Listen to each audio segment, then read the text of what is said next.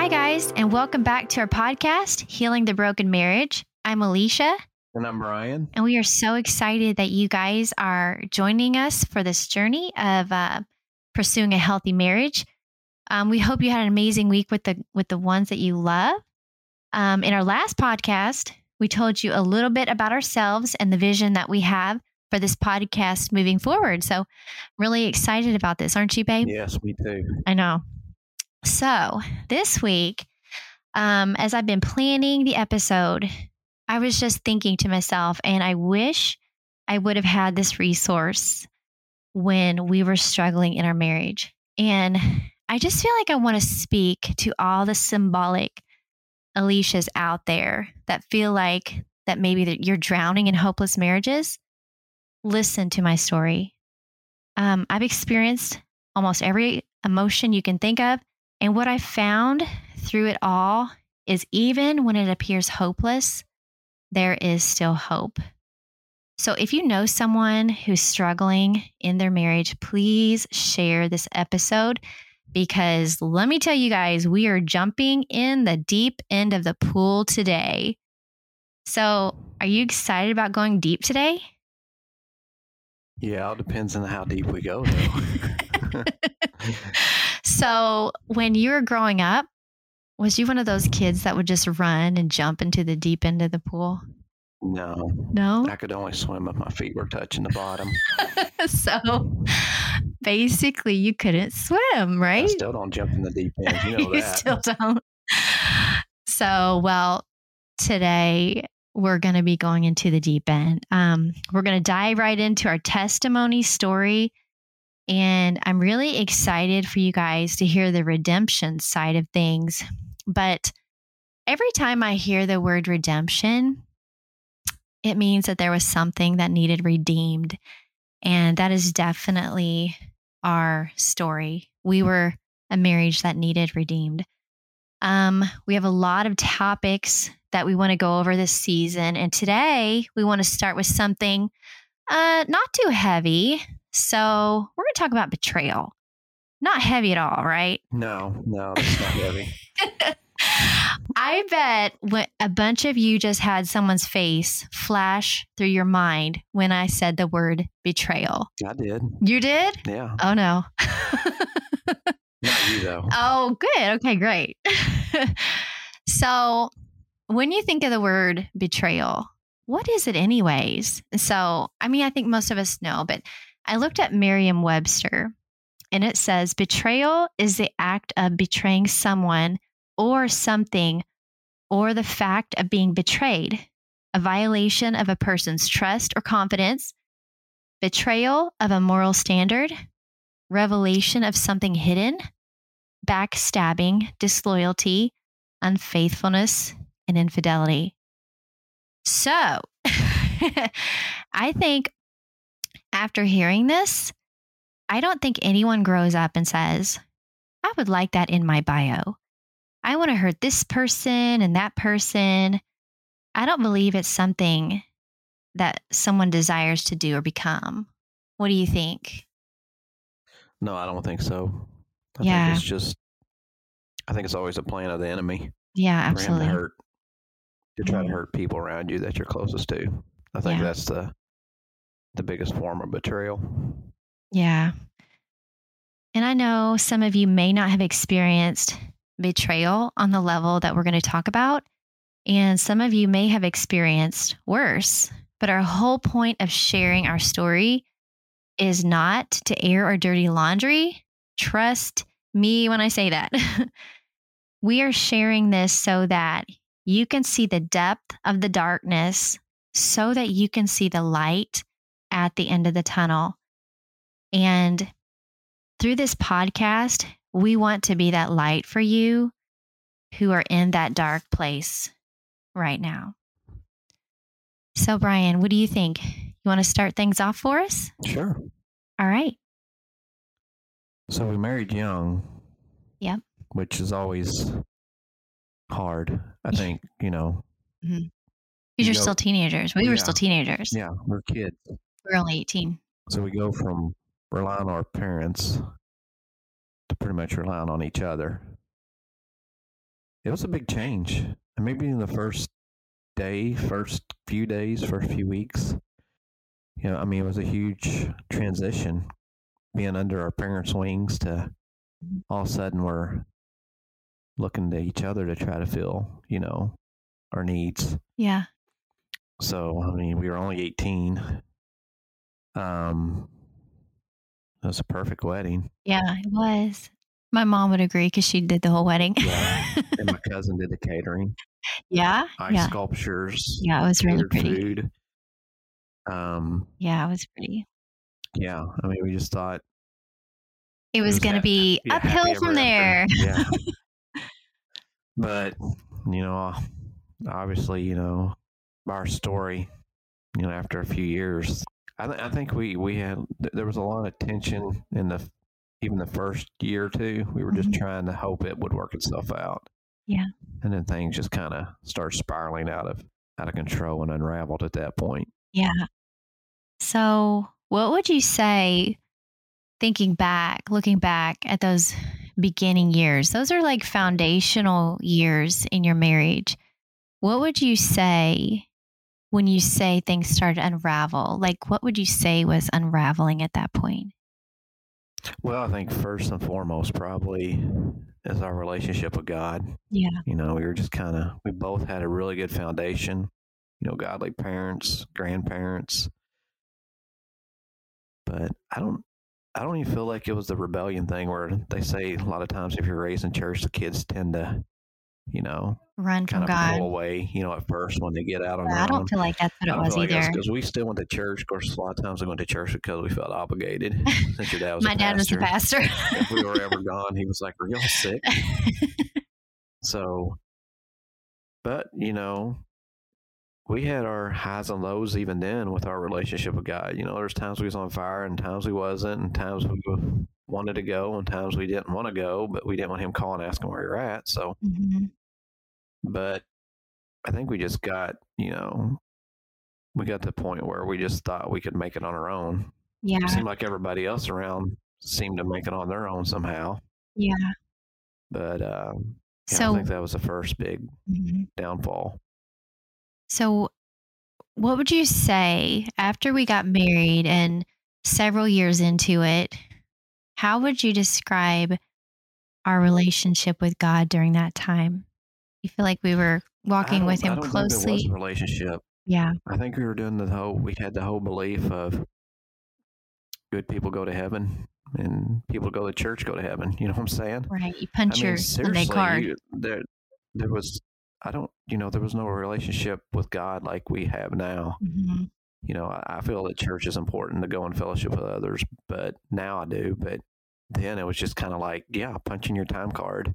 Yeah. Going in, you was there on Sunday and you're living the life you should because you was a church. And it stopped there. I mean, I know for myself, I didn't have the relationship with God Monday through, Sunday like I do now. Then. Yeah. I kind of forgot about him until Saturday night rolled around. I knew church was the next day. And I was like, we went into church and was like, "Hey, God," and said goodbye to him on the way out. Yep. And we didn't talk to him again until the next Sunday rolled around. Yeah. So, just kind of expounding, I think, on, your perspective of our beginning years. My perspective on our first years of marriage was, we were married young. We really didn't know what we were doing. We were like, we'll just live on love, and it works for a little bit. But yeah, I agree. I think several years into it, we just started to, walk away from those foundational things that we had learned in our lives. We just, all of a sudden, I didn't have the accountability of my parents any longer. You didn't have the accountability. Right. And we just abandoned that. And I think for me, all of a sudden being thrown into this whole storyline of now I'm a wife. So what does a wife look like? And I feel like my experiences of how I grew up, those can shape your expectations for your spouse. Like, for instance, in my home, my parents were very affectionate, very loving, almost inappropriate, inappropriate times. Kind of like we are now. Oh, right, like we are now. As our kids say. Yeah. They're saying the same things They now. do, and I'm okay with that. But they were just over the top affectionate, loving, and my dad was just, my mom was his world, and everyone knew it. And so I came into the marriage expecting already that is what our marriage is going to look like. That's who you were going to be to me. And if you weren't going to be like that, then we were going to have some troubles. So I came from a pretty stable home. There was some religiousness to it. We had a very, very strict, no alcohol, no secular music. There's nothing bad with no alcohol. What'd you say? I said there's nothing wrong with no alcohol. I know. I'm right. You're right. But I'm just saying there was absolutely no tolerance for anything worldly. In my home, I felt very protected. And in a way, I felt unprepared when I went out to the world. I knew the things that we were doing inside of our marriage was wrong. The things that we had allowed in. We'd allowed some alcohol usage in, and I knew it was wrong. And I kept pushing that, that voice inside that kind of lets you know what you're doing probably isn't okay. Well, I kept pushing that down.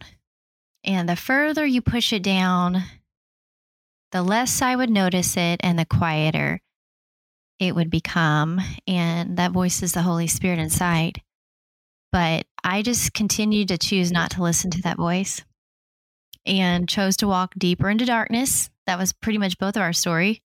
Yep. But one thing I learned is that God never leaves us. We leave him. And that's pretty much what we did. So once we walked away from God, that became an open door for the enemy to come in. Then the enemy came in and he brought a big bag with him. And this bag included adultery, pornography, drunkenness, drug abuse, verbal mental abuse, rejection, and the list goes on. So, Brian, Yes. I just want to ask you a kind of a difficult question. 90% of those was mine. Just so you know. Probably 95% was mine. I was some of that as well, but not very much though. So this is a little bit of a difficult question, but I think it's very valid. I think that people need to hear. What was the open door for the enemy to come into your life? I think there were several things. Mm-hmm. I think in the beginning, I know in the beginning, Satan wanted to take me out anyways because, I about died when I was a baby, as a newborn. So it's kind of like I was marked. And then, deep down, we both know we were meant for each other, from day one when we seen each other. So that was the second plan he had, to take us both out, because I truly believe we're made for each other in a lot of ways, not only each other in marriage, but in spirit too, in ministry. I think he knew our potential, but, just getting away from, I think pride, a lot of it was pride, I knew right and wrong for sure, but I thought I could do it on my own. Starting out, there were job opportunities and promotions and, some financial blessings, that if we'd have known then it was God, probably, and we'd have honored him and give him the glory instead of running with it and being materialistic and living for the world, the outcome might have been different. I'm sure it would have been, without a doubt.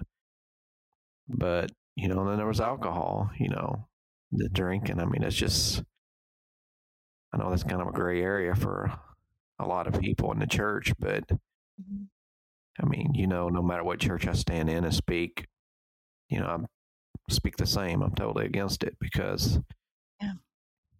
It almost destroyed our lives. yeah, it's a huge seed. And, it still chokes me up today. And, there's people that say that they don't do it around their kids or what have you. And, they don't. But, like I've used the illustration of, how many times do you throw scraps out in the yard, and the next spring you got a tomato plant or potato plant coming up, and you don't even realize you threw it out there and you planted that seed, but you see what happens later. And, that's the kind of way I believe with alcohol. No matter if you do it around your kids or not, the enemy's going to use it to plant a seed in your family. Yeah. So the open door was basically us putting God on the back burner while just kind of opening the door for whatever would walk in. Right. And what ended up walking in was pride, alcoholism, lust. Yeah. So what advice would you give someone who is facing this temptation from the enemy right now?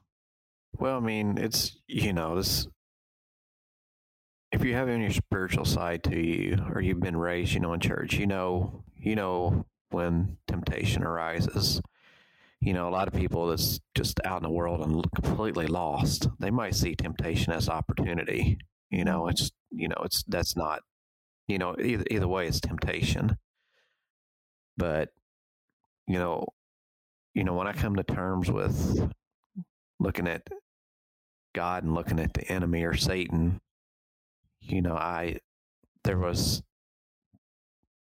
God's for us. He does nothing to harm us. Yeah. Everything that he gives us costs nothing. And, that's what I finally came to realize, is that everything that Satan has to offer in temptation, or anything he has to offer, it's always going to cost us in the end. We got to pay the price for what he offers us. And on the flip side, everything God asks of us or offers us, he's already paid the price for. Mm-hmm. It might cause us to have to sacrifice sometimes, or to give sometimes when we don't feel like we have it to give, but it never goes without void when you're doing it for God. He's always somehow going to reward you, whether here on earth or in heaven. But, Satan has nothing to offer us at all that we're not going to pay a really bad price for. We might have to pay a price. We feel like we got to pay a price sometimes when God asks us things, but it's still always going to come out for our good. And when the enemy asks something of us or offers us something, we're going to pay a price. It could be with our life, our family. It's going to be something that's going to destroy. Yeah. So there's always a cost. Yeah. I know sometimes, well, most of the time, when the enemy brings a temptation around, it looks like maybe you could possibly get away with it. Right. But the price tag is always hidden. It's death, and death will always surface. Yeah. It always surfaces. Everything that has been hidden in our lives on both sides has always come out. It's always been exposed. Sometimes it was quickly. Sometimes it took a little bit of time, but I believe in God's mercy. That's why he brings things out. So what would you say to a wife that has a husband who's been unfaithful and she's struggling with that? I think to the woman that is in this situation right now, I would want to say that God sees you, that he's with you, that it's not your fault. And I know that sometimes words feel empty, but I hope you can connect with our story and that you can feel the truth in the words that we've been sharing. So many times I felt left and abandoned by God, just like my husband, but that was only a lie of the enemy. And I would just want to encourage you that if you are the wife on the other side of this, where maybe your husband is being unfaithful, that you are not alone. You have a God who loves you. He loves you so much. He collects every tear you have, every tear. That tells you just how precious our tears are. And I just want to say that God loves marriage. He is for marriage. The enemy is the one who kills, steals, and destroys, not God. God didn't walk away from us. We walked away. So how could we blame him? It's like blaming the drug for being an addict. You know what I mean? So I really hope that this has encouraged you guys a little bit. We just dove a little bit into betrayal. Of course, there's more that we are going to say about this later. I just want to encourage you guys to never quit praying for your marriage.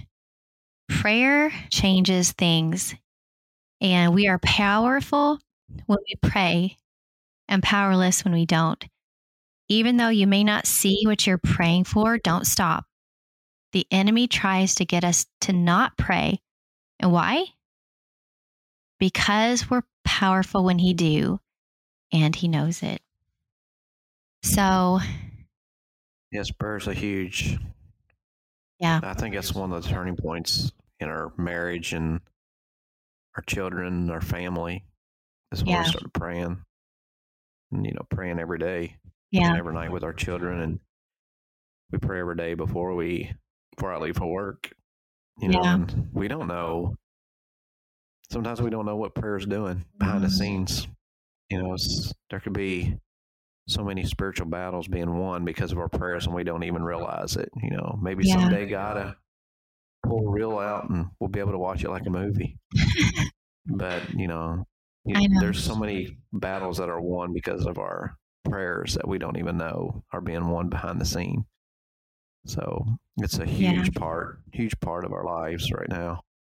I know. And I think, when we think back about our story and everything that we walked through, I'm sure at one point the enemy thought he had us. He had to. But he was dead wrong. Else thought he had us.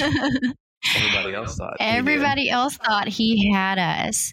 But look at us now. And so we're just going to close out this episode. We just want to thank you guys so much for tuning in and just going on this journey with us.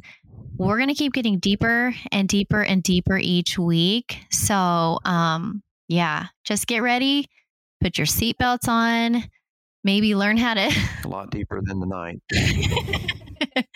Maybe learn how to swim in the deep end of the pool like Brian needs to do. But we hope you'll join us next week as we dive even deeper into our redemption story. Until next time, we bless you.